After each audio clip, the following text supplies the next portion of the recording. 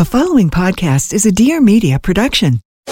Hey guys, it's Gabi from What's Gabi Cooking, and seeing as how we've all got a little extra time on our hands at home, hello social distancing, let's get down to business in the kitchen. Come hang every Monday while we talk about all things food and I answer your burning questions about cooking, ingredients, swaps, tips and tricks, etc. I'm also going to be highlighting super rad small businesses, and we're going to be learning about other incredible makers in the food world, and who even knows what else. Anything's fair game in 2020, right?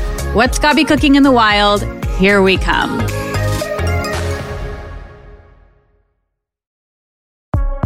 I'm Dr. Deepika Chopra, the Optimism Doctor, and this is Looking Up, a place where you can expect to find raw, transparent storytelling. Listen in to learn real science-based techniques to cultivate more optimism, resiliency, and authentic joy from artists, athletes, experts, and many more. How to raise more resilient children. This is a topic I research and teach myself. And as a parent, I'm always looking to have more conversations about this with other experts in the field. This conversation was so important for me to have on Looking Up because, well, it isn't just us that have been going through the major struggles, losses, and setbacks this last year and a half, but our children have as well. Throughout the pandemic, I have heard over and over that we need not worry about our kids. They are resilient. I believe this to be true. Our kids have a vast capacity for resiliency. But to just discount their experience and struggles over this past year and a half and chalk it all up to, well, they won't remember. They bounce back so fast. They are the resilient ones. To not check in, not help them construct tools and provide a space for them to share what's going on in their insides is not okay with me. Yes, like I said, our kids have the capacity for resiliency, but it's up to us to help them build and exercise that muscle. On today's episode of Looking Up, I'm talking to Dr. Becky Kennedy. She's a clinical psychologist and a mom of 3. She specializes in parenting and child development. She maintains a private practice in New York City and runs parenting groups and workshops. She shares with us that she's a reformed people pleaser and sets boundaries for herself now as a person and a parent. We talk all about parenting and how it's related to trust, control, secrets, understanding, the sometimes struggle with eating and food, taking risks, frustrations, strategies, a new framework, and the ultimate goal of parenting being understanding our children. Really getting to a place of me and my child against a problem rather than me against my child and the problem. I got to bring her some of my very own examples of parenting wins and, well, parenting lows and get her thoughts. If you have kids or plan on having kids in the future, I totally recommend taking out a sheet of paper and a pen and listening to this one multiple times. So how we begin this Looking Up podcast is with a little intro section that I like to call Looking In. And it's just a series of some very, very brief rapid fire style questions in which we, myself and whoever's listening, get to know you a little bit more intimately. So without too much thought or judgment, the first thing that comes to mind. So, okay. Dr. Becky, is there a book that you have read anytime that has actually changed the way in which you live your life? And if so, please share with us what that book is and why. Yeah, feels big, live my life, but could I name 2? Yeah. I would say Radical Acceptance by Tara Brach and Internal Family Systems by Richard Schwartz. Okay, great. And 3 words to describe yourself as a teenager during the high school years.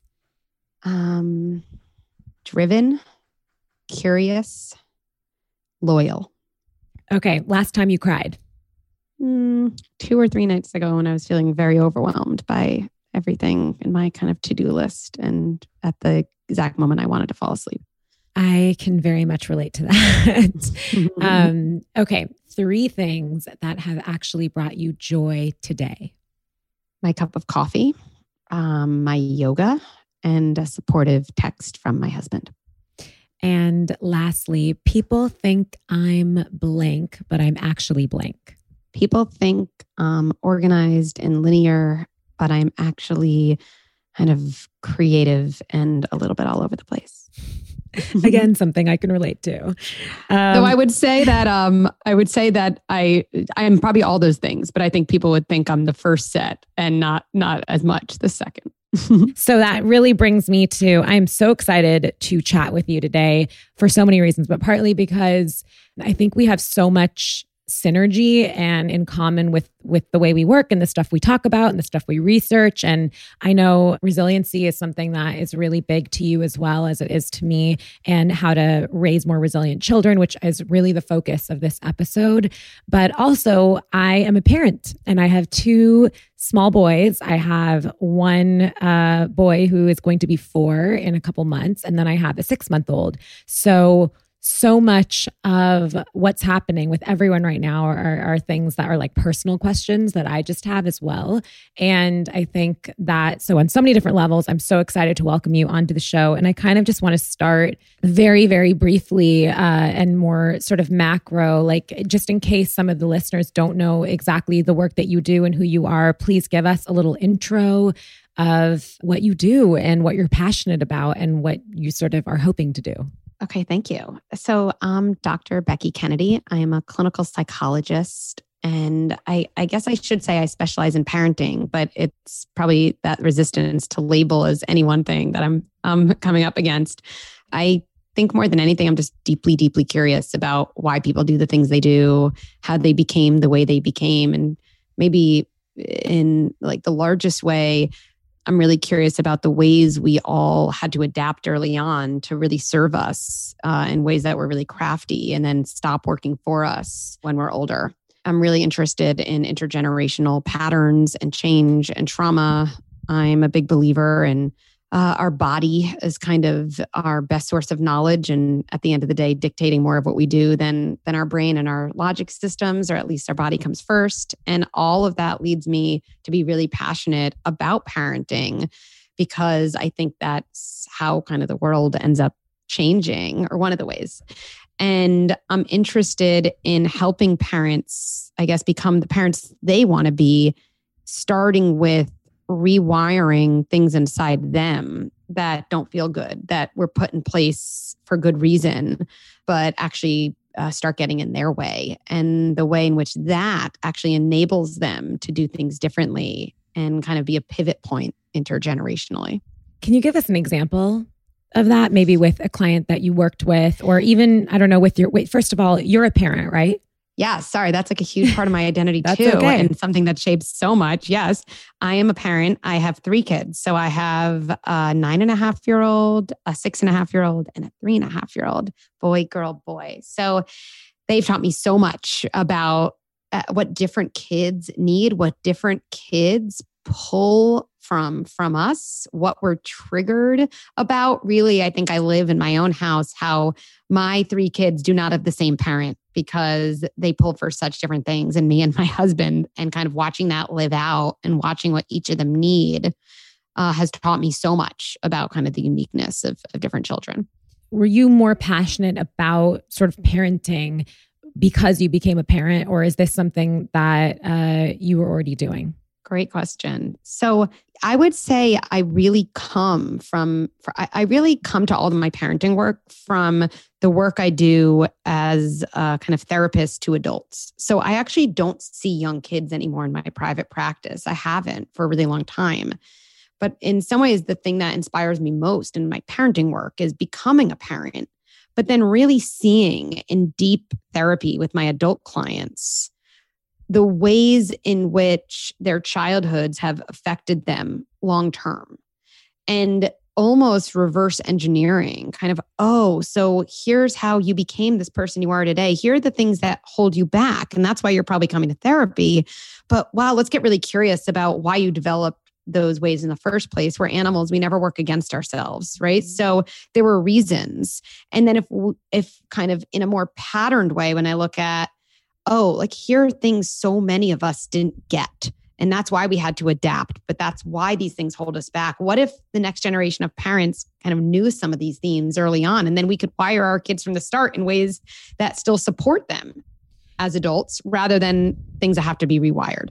I love that. And so much of that is about being intuitive and in connection with not just like what's presently going on, but also like exactly what you said, like what your childhood was like. And so for you personally, are there some examples that you have that you've had to sort of reparent yourself while being a parent that you can share with us?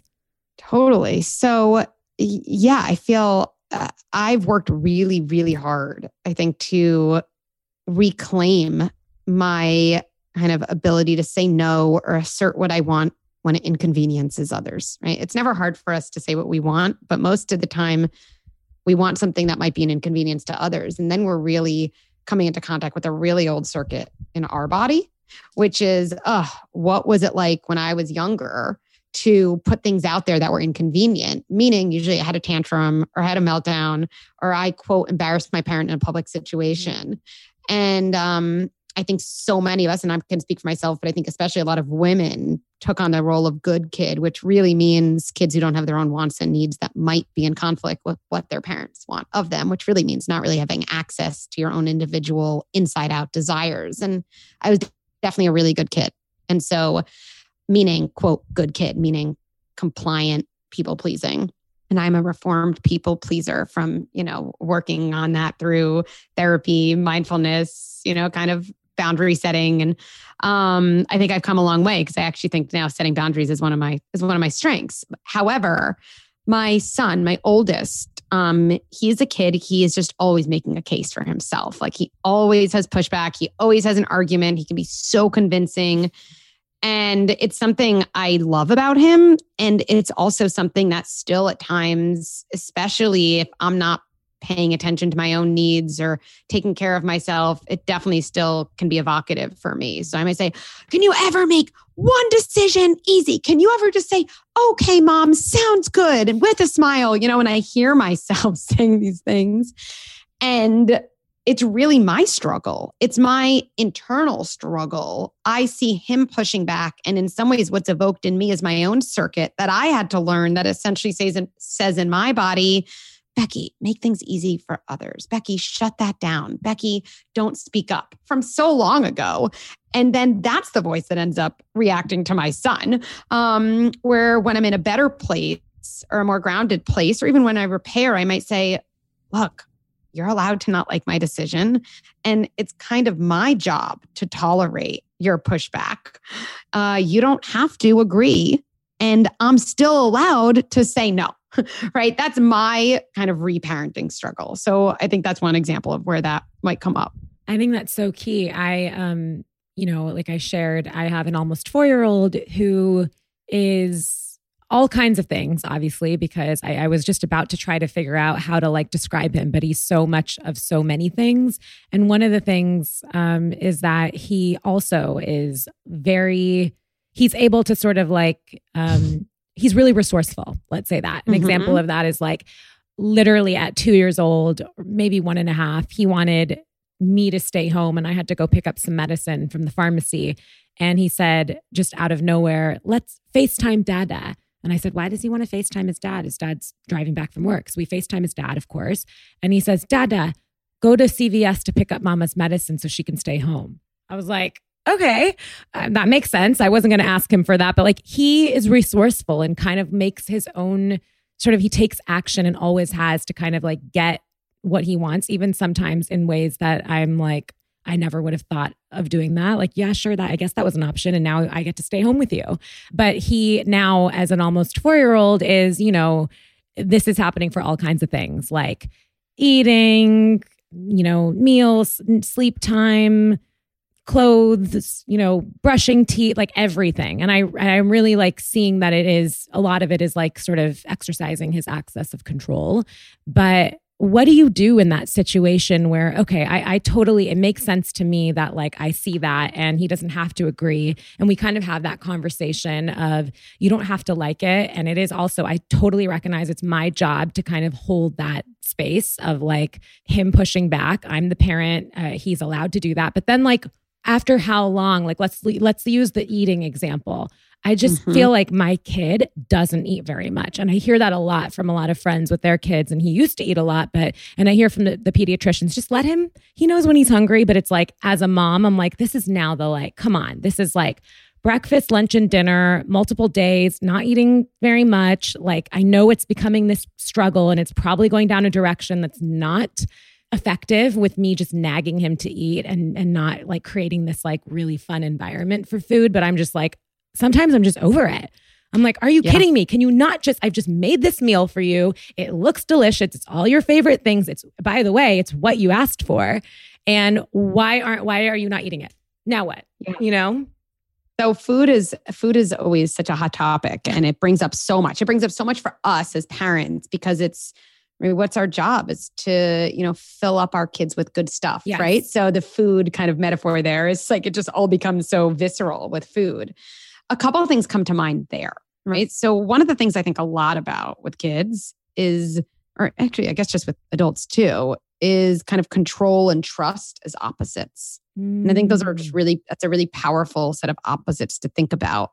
And I think we know that's true from how we have been treated in our life, right? If you have a boss in your job who's standing over you, watching you do a report, you feel like your boss doesn't trust you because of how controlling your boss is, right? And we all really, really look to be trusted and make decisions for ourselves. Of course, at times as parents, we have to put boundaries around that. And I think when we own whatever our job is in a situation, especially with food, we then create an environment where we can relinquish a little control and give our kids trust. So I love thinking about, I don't know if you've ever read, but Ellen Satter's division of responsibility around food. I just think she lays it out so great. So similar to how I think about family jobs in general, where she tells us what our job is. And I think that's always something I come back to with my kids. What is my job here with my son? My job is to make the decision about him being done with screen time, let's say, when he pushes back. His job is his feelings. Cool. He's pushing back. I made the decisions. Not a particularly pleasant interaction, but we're both doing our jobs. Same thing with food. Like, what's my job? My job is the what, when, and where. What is served, at what time, where does that happen?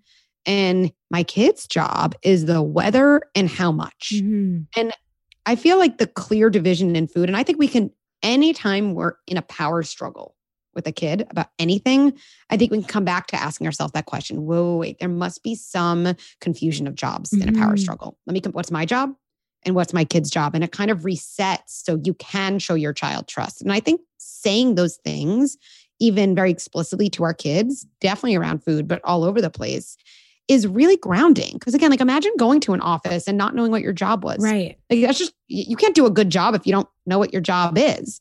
And then you're like, am I being judged by what that person did? Should I have done that? And I think saying to our kids, do you know that mommy has a job and you have a job around mealtime? So interesting, right? My job is deciding what you get, when you get it, and where you get it. And one of the things I decided is you're having pasta, broccoli, and chicken, whatever it is, for dinner. It's 5:00. That's when you eat. And we always eat at the table, right? Let's say. And I would say with the what, it's always a good thing to give at least one thing your kids like. So you don't want a ton of anxiety. And then to just say to your kid, and here's the other thing, you have a job.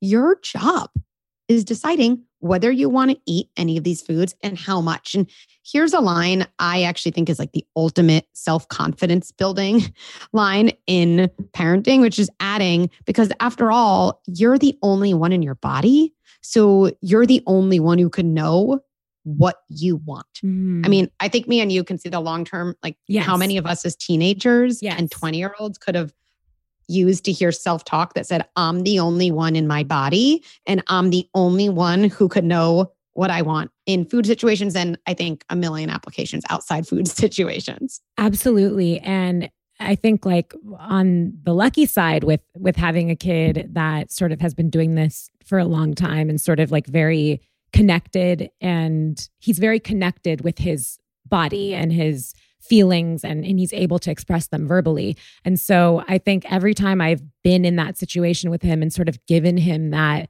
empowerment or given him a sense of his own sort of sense of responsibility, like it does work out better. But it's like, it's like there are obviously these breaking points that we have to, it's a perfect example. It's like when you were like, okay, I will do that and I'll get to that place and I'll be like, can you ever just make any decision easy? But then when you're in a better place, and like yesterday, another example, we're this whole trust thing. It's so interesting you bring it up because we're really working on that. Like I want my son to believe that I trust him. And so he, has been going to the bathroom himself for a really long time now. And sometimes, in the beginning, I'll make sure I'll go in and be like, are you okay? And he'll ask me politely for privacy. And I'll say, I trust you. I know you know what you're doing. So I'll just wait out here if you need me. And yesterday, perfect example, he was like, he was doing something and then he said, I'm going to go pee and I want to use your bathroom. So I said, okay. So he goes in and I said, are you just using the bathroom? And he says, yes. And I said, all right, I trust you. And he comes out and everything seems fine. And all of a sudden I'm with his little brother as well. And we're on my bed and I see like kind of little shedding pieces of hair everywhere on my bed. And I was like, this cannot be my little one. This can't be Dio because he does not have hair. Like, my son has my older son has like locks, really dark black hair. And I'm like, what is going on? And I look at him and I touch his head and more hair falls out. And of course, at this point, I'm freaking out. I think I need to call the doctor. Why is his hair falling? Like, do we need a blood test? And I look at him and I'm like, Jag, why is your hair falling? And he's like, I don't know. And I still don't think anything of it. Like he's just peed. I told him I trust him and never thought anything of it. More is coming out now, locks. And I'm like, this looks like cut. And I was like, Jag, did you cut your hair? And he was like, no. And I was like, are you telling me the truth? And I was like, I'm going to have to call the doctor right now because I think your hair is falling. And he's like, no. Yes, I did. I found your eyebrow scissors in the bathroom and there's even more hair all over the bathroom floor. And I was like, I go in the bathroom floor and there's hair. I mean, he literally took chunks of hair, of course, off the front. It looks insane, but that's okay. And I was like, I don't even know what to do. Part of me is like, he said my hair's too long. And part of me was like proud of him that he took initiative because he said his hair was too long and it was in his face. But another part of me, but another part of me is like, you lied to me and we're working. And like, I told you, I trusted you. I gave you freedom.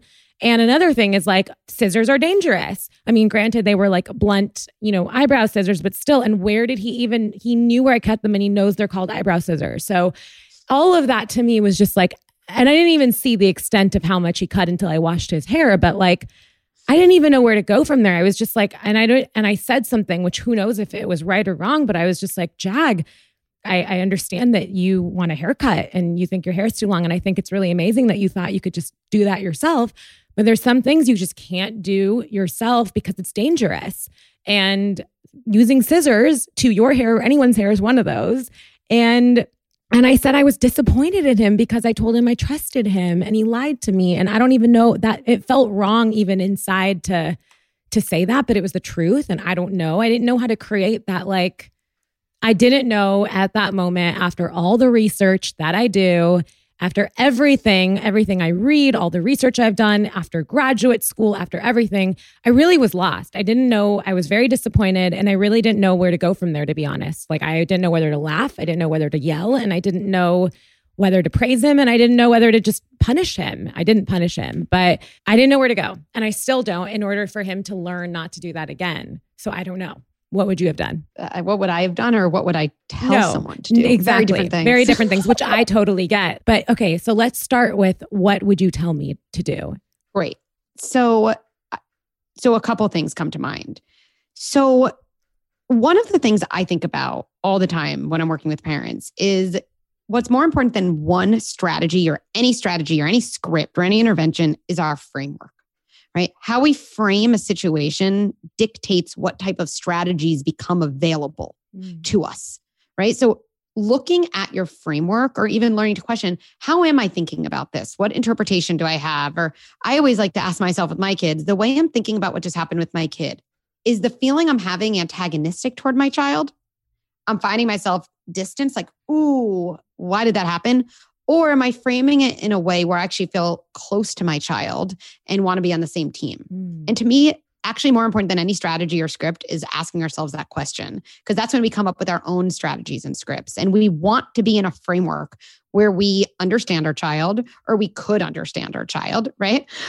We want to be in a framework where we see a situation as me and my child against a problem, rather than me against my child, who is the problem. I think actually more than anything else, that is a really powerful parenting strategy. And by the way, I should say marriage strategy and colleague strategy. Do I see something as me and this person against a problem? We're looking at it together, or me against this person. And we all know, any human of any age knows whether someone's looking at them as the problem or as a teammate against the problem. And that makes all the difference. And like when you're saying that, it's so interesting. I really put myself like I was him for a second in the bathroom. And obviously I feel I know him so well. Like I'm sure there was like an element of like fun too for him where he was like, and also, yes, that independence thing where he also has been kind of saying, and I haven't taken it too seriously, that he like feels like his hair's in his eyes, and how fun and sort of independent and a sense of self-mastery he must have felt to just be like, well, why don't I just take matters into my own hands? And what would happen if I just snipped here? And like looking at that in that way, I do feel like also it's his hair.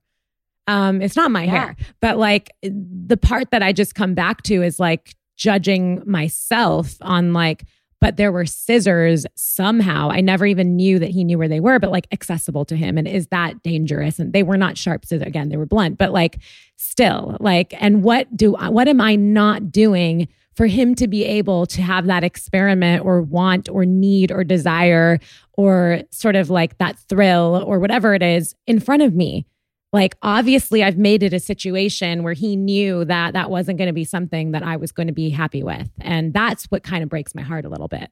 So, I think there's so many kind of like multiplicities to hold here, which is this brings up feelings in you. Like, am I a bad parent? What did I do to cause this? Which I think whenever we go into that mode, we often have to shut down our kids' behavior or feelings. Usually it's actually just in the service of kind of like shoring up our defenses again, right? Because we want to get back to, wait, I'm a good parent. Yes. Like, I'm okay. And, I think kind of two things are true, which is that we want to trust our kids, and we do trust our kids, and our kids, because they're human beings who are developing and learning about the world, are going to, in a healthy way, do things that from one perspective, we could say betray our trust.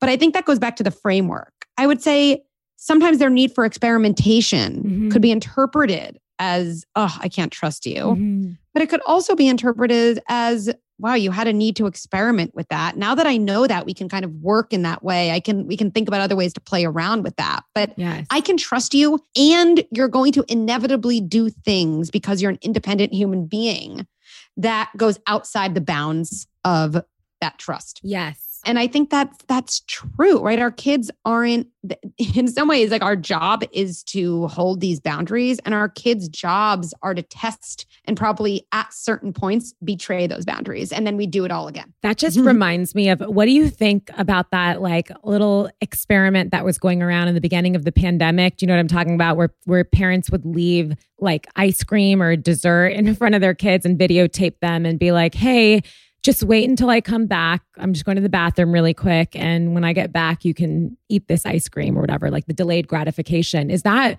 I mean, I'm sure that depends on what age the kid is, but is that actually like setting up, like, what does that even mean? Is that like an appropriate experiment? It was just fun and silly. Or is that actually like, does it have like any negative consequences? And are we expecting something? I mean, I guess it reminds me of the kind of this study that's quoted all the time, the like marshmallow test. The marshmallow test. That's what it was. Yeah, exactly. Right. You, if you don't eat this marshmallow when I get back, you can have two. And that is often kind of lauded as a sign of delay of gratification. But I think that test is multifaceted in that, you're not really taking into account kids' experiences around food insecurity, or in general, have promises be kept to me over my life. Yes. So to delay eating the marshmallow, you've had to, by that point, have had enough life experience that says adults tend to keep their word. Right. And if you don't have that life experience, you better eat that marshmallow, because for all you know, someone's coming back and taking that one and not even giving you another. Exactly. So I think that's complicated, and probably same with the ice cream too. Yes. But I think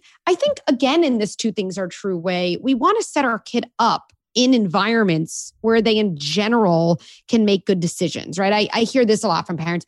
My kid just takes the iPad whenever, and they know they can't have the iPad until whatever time. And somehow my child's on it for an hour before. My not so psychological intervention is, I don't know why your child has access to the iPad. Exactly. Just, like, put the iPad away, right? But in the case of those scissors, what comes to mind for me is, we're not putting our kids in a bubble. Right. Like, we can't So better than, oh, should I never have had those out?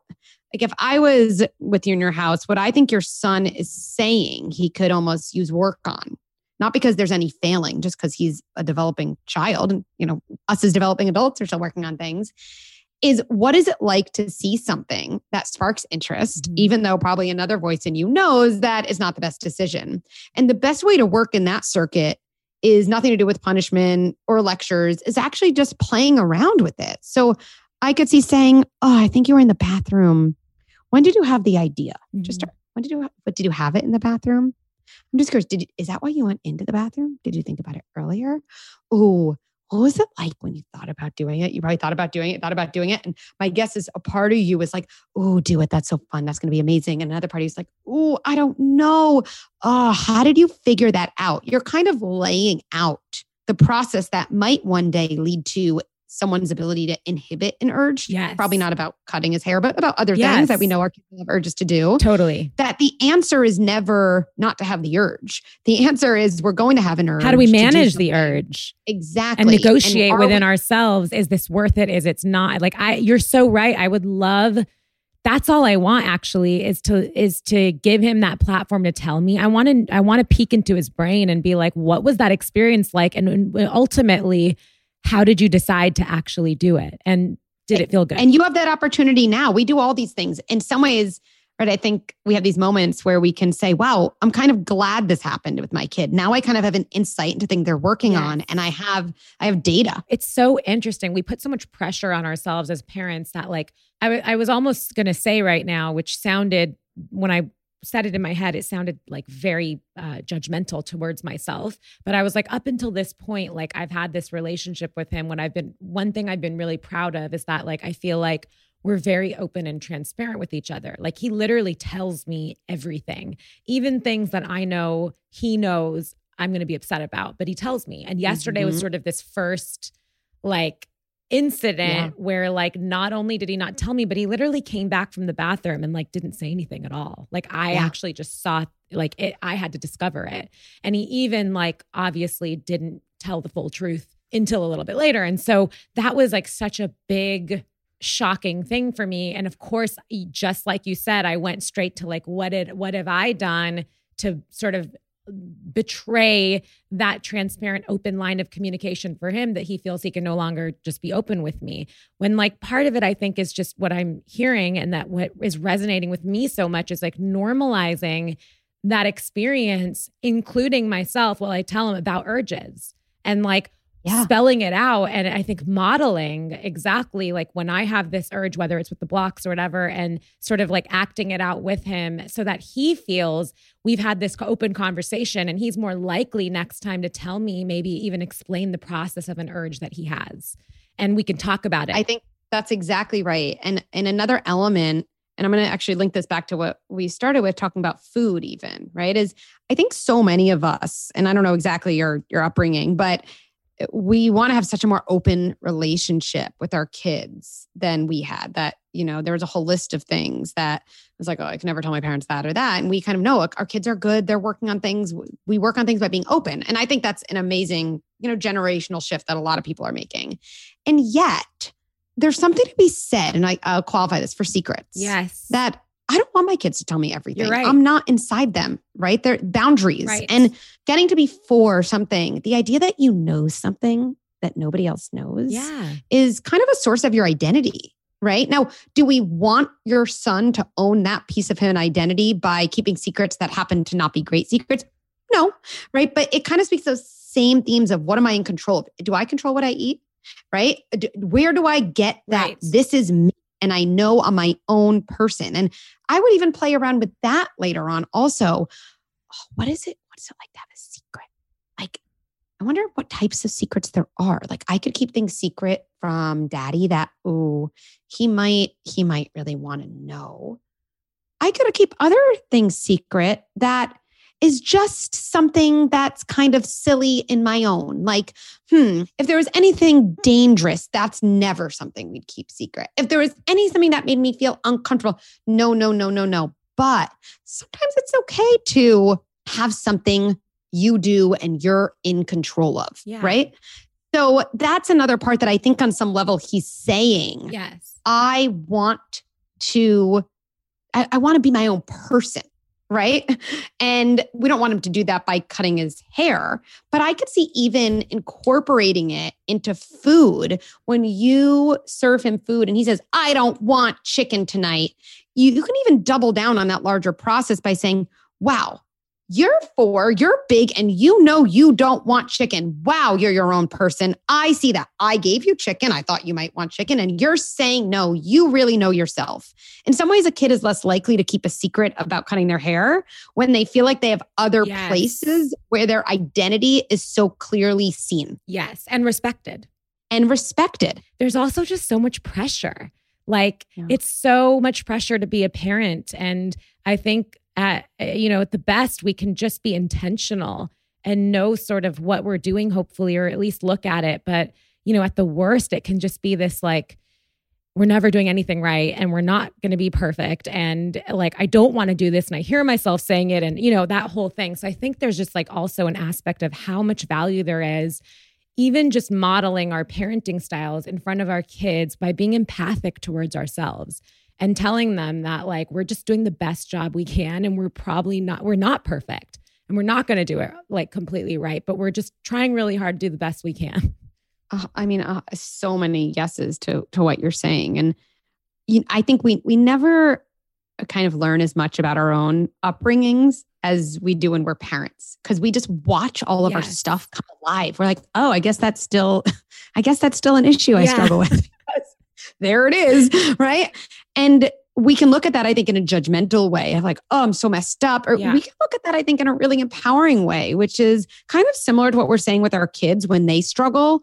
If we look at that from they're kind of telling me something they need more skills around or they need me to connect to. Well, I guess when I have one of these moments that I later look at as, oh, Becky, that's not your best parenting moment, I can do that for myself too. And that is the ultimate form of compassion, is compassion when you're struggling, right? And I'm so glad that you bring this up because it's a perfect segue to talk a little bit about what my favorite topic on this whole planet is, which is resiliency and everything that we're just talking about right now, which is growing from struggle and sort of being curious. That's a big part of what I talk about in my work. It's literally just being curious about your struggle is a huge part of resiliency and growing from it. So I'm just so interested to talk to a like-minded person that also has a lot to say about this topic. So I'm just going to not talk about any of mine and be really open and ask you about your strategies and maybe ask you, what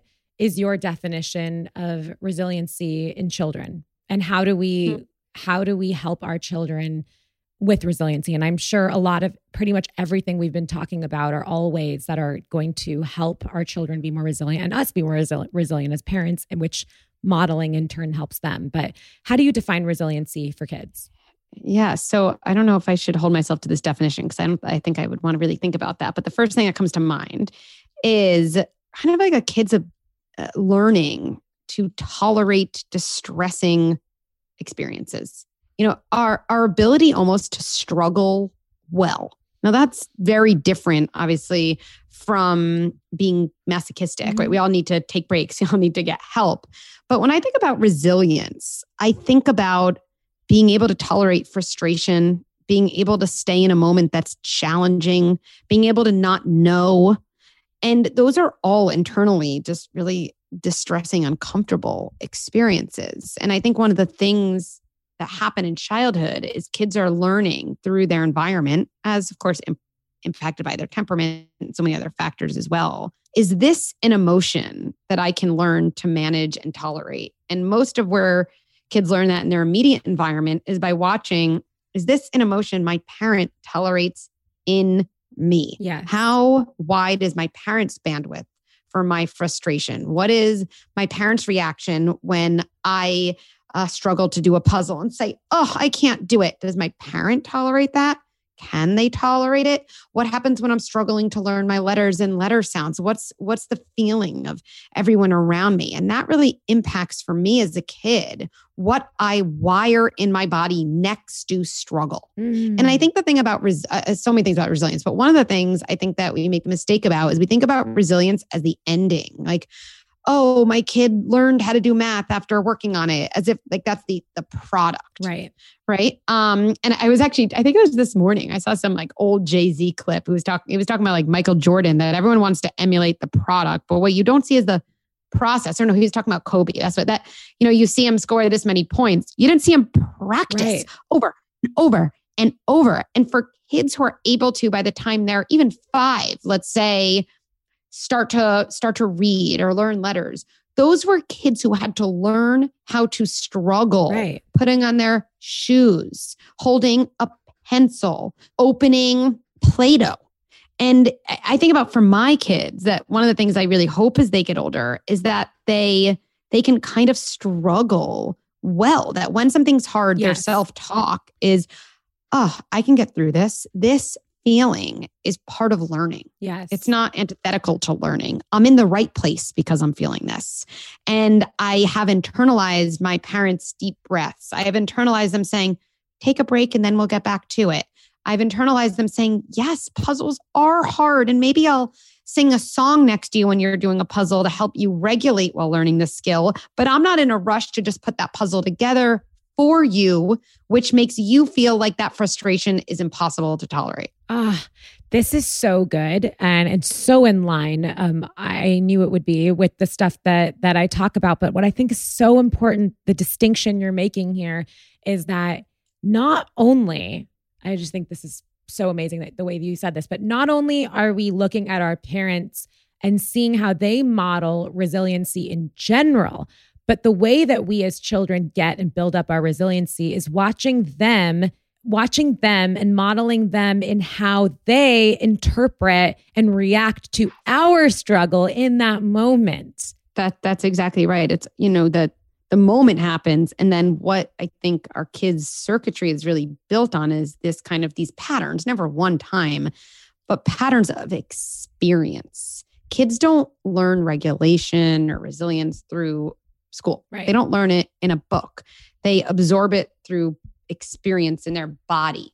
And what you're saying about your son, I think about this a lot. It was actually one of my more popular IGTVs where I said, the kids who are without a doubt at the greatest risk for long-term low self-esteem, I think are the kids who have a ton of early success because they pull for external validation, which gets in their way of looking in, defining themselves inside out, valuing process over product. Because if you can feel good about yourself based on product, it's pretty easy to do in your early years. Yes. And then you get to a certain age, and we all know you get to a certain age and there's just nuance in the world. You're not great at everything anymore. And kind of you've missed out on a bunch of years. Like, oh, well, how do I feel good about myself? How can I be resilient through not being the kid who knows the most about whatever topic in college? Right, exactly. Go easy on yourselves, parents out there, because it's not necessarily what just anyone would think of doing naturally. It's a muscle that we have to build up and be really intentional about. But I think that's so key. And so I would encourage everyone listening, myself included, the next time, which hopefully, by the way, is every day, because little small struggles happen every single day to all of us. And that's part of being a human. The next time our kid is going through something that's a struggle, or even ourselves, really start thinking about intentionally how we are managing that distress. Are we holding it for them? Are we holding a place for them, a safe space for them? Are we helping them, giving them tools to manage through it? Or are we trying to just push it under the rug and put a lid on it and sort of move on because it's too distressing ourselves to see? And so I think that is just, to me, that is sort of one of the most important things to learn if you do want to increase resiliency in ourselves and our children. Well, you know what? Let me ask you this, because I know that something that you're really great at that I think is an excellent form of sort of illustrating this for ourselves is sort of these mini scripts that you do. If I give you an example, I'd love to hear. Yeah. So, okay. A great example is that, again, with my son, he hasn't played with anyone over this past year, like so many of you guys out there, because of the pandemic. And we go to this, not really a park, but this grassy area in our neighborhood. And it's, he sees these two little girls and they're playing with each other. They're clearly either really good friends or family. One's a little bit older than him and one's younger than him. And they're playing tag and they're running around in the open. And he goes and he starts to run with them. And they just completely stop. And the older girl says, "No, I'm only playing with blah, blah, blah," and said the little girl's name. Mm-hmm. And my son kind of stopped and looked at me and then looked at them. And it didn't really faze him. He was like, "Okay, well, I'll try again." So then he goes again and starts running with them. And she just stops again and says the same thing, a little bit more, increasingly more unfriendly. And I'm watching him. And this is never something, I've never seen this happen with him. So I'm really interested to see what's going to happen. But I'm also like, obviously, also getting increasingly protective and upset. Like the tiger mom is coming out in me. And he then just says, "But why can't I play with you guys? I'm not going to touch you. I know there's a germ. I just want to run with you guys." And literally just says that. And she goes, "No, we're not playing with you." And he just looks at me and he starts bawling. And I've never seen that. And he's just like, "I don't understand why they don't want to play with me. I didn't want to touch them. I just wanted to play tag." And he was just like, he cried almost our whole walk home. And I knew that it was really important for me in that moment to tell him that it makes a lot of sense why he's crying and to allow him to cry and to say, "Listen, I would cry too if I were you. And I've been in situations where people didn't want to play with me and it really hurt my feelings." And, I also wanted to give him some ideas of, sometimes people want to play and sometimes they don't. But it was a really eye-opening thing for me to see since he's about to start school. But let's use that example. What could be a script? Yeah. So, right, what's kind of the feeling there, right? If resilience is our ability to kind of tolerate distressing experiences, and kind of like resilience in general, I think is like our ability to feel like it's okay to feel the widest range of emotions, including feeling left out, including feeling rejected, right? So I think what you did is even just saying to your kid, "I'm here." They're all such minimal things. Our body needs really, really simple language because it's so much going on. "I'm here.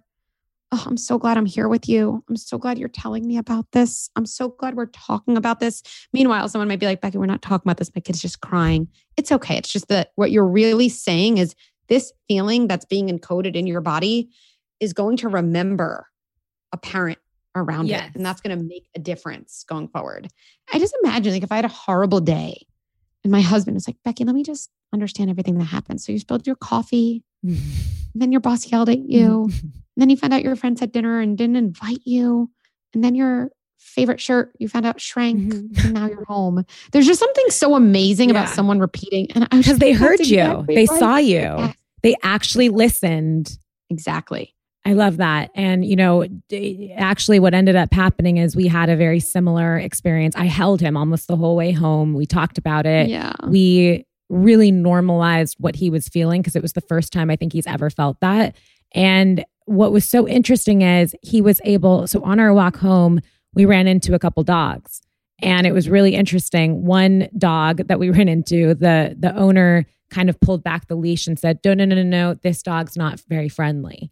And he said, "Okay." And then we kept walking. And right before we got home, there was another dog that came running up to him and started sniffing his feet. And the owner said, "Oh, don't worry. You can say hi. Our dog's really friendly." And then he said, "Mama, it's kind of like sometimes people at the park, they're going to be friendly and sometimes people aren't going to be friendly. And both ways they're okay." And I was like, yes.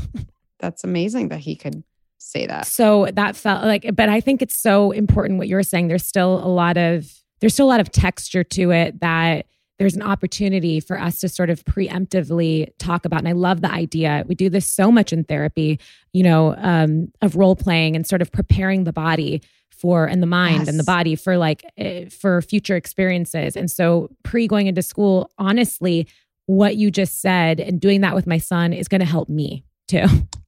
I think that's exactly right. It reminds us we're not scared of that maybe happening. And I think we can't change the feeling.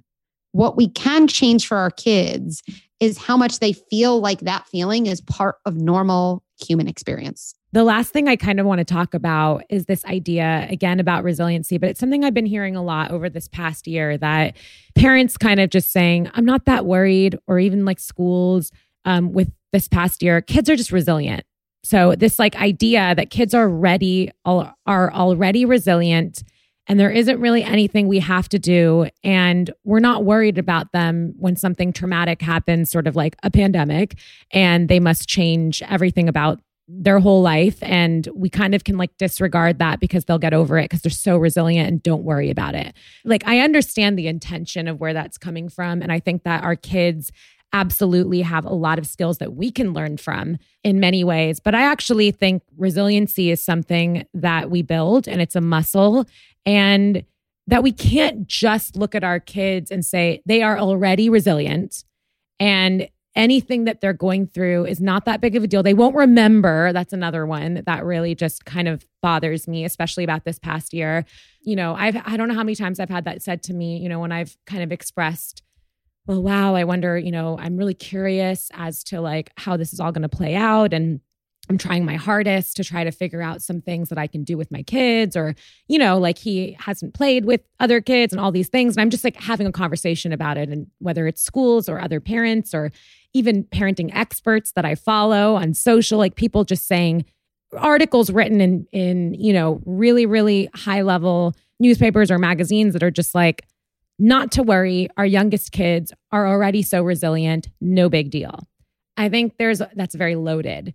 And so I think we actually have to think everything is a big deal and be intentional about it. And we need to actively work to promote resiliency in ourselves and our kids. And a lot of times it's these type of scenarios that if we don't talk about them and we don't process them with our kids or give them a platform to feel space and feel some safety in space to talk about, these are the things that I think what you're talking about later in life kind of become the adult anxiety. And you know, our kids are very sensitive beings, and they're very connected to their gut and their intuitions. And if you're not talking about this past year with them, I think there's a huge missing opportunity actually for resiliency by just assuming that they are already resilient. We all have a tremendous capacity to be resilient, but I don't think anyone really believes you build resilience by, quote, just moving on. Right. That what can look on the surface like moving on can lead to a lot of things building, brewing, and being stored in a state of aloneness and confusion in the body. So helping our kids understand their experience prevents kids from doing the two things they have to do when changes are unexplained in their environment: self-doubt and self-blame. And those are really antithetical to the development of resilience. Mm-hmm. And so, yes, it sounds like we're on the same page, which is this narrative of kids are resilient. I don't know if it's just something we say to ourselves to make us feel better. And it's not that they're not resilient. They just have tremendous capacity to be resilient, and we have to kind of scaffold that skill. Right. Absolutely. Okay. So my last question for you is, what's looking up for you? What is on the horizon? What are you most excited about personally and also professionally? A lot of things. You know, you're catching me at a time when I'm in the midst of so much professional change. So that still all feels so new. And I just started my own podcast. I have a new newsletter. I have a new Instagram handle and website, all kind of under this larger umbrella, I guess I will called Good Inside, which I think a lot about 10 core principles to all of my kind of parenting work and beliefs. And the first one really is that we are inherently good inside. And that to me is what makes me curious. I think it's what can allow all of us to be curious about ourselves and kids, which is, okay, so if I take the premise that we're all good inside, why do we all do not such great things? And that gap is where I think we can be really curious and learn and grow. So I'm looking forward to doing more podcasts. I'm looking forward to doing these newsletters. I have more workshops on the horizon. I'm writing a book. So that's in the works. And I am brainstorming all types of ways to bring this amazing parenting and reparenting community together so we can all learn from and support each other. Well, I'm so excited. I'm so excited we finally made this happen. It's been it's been in the works for I don't know, like over a year. And I'm so glad we finally got to talk. And it was just so lovely to speak to someone so like-minded and also get so much good personal advice for my own parenting, which I know everybody can relate to. The last thing that we do here on the Looking Up podcast is because we're not together, I pick a card for you from my little baby, which is the Things Are Looking Up Optimism deck of cards, and be on the lookout for the new kids version soon.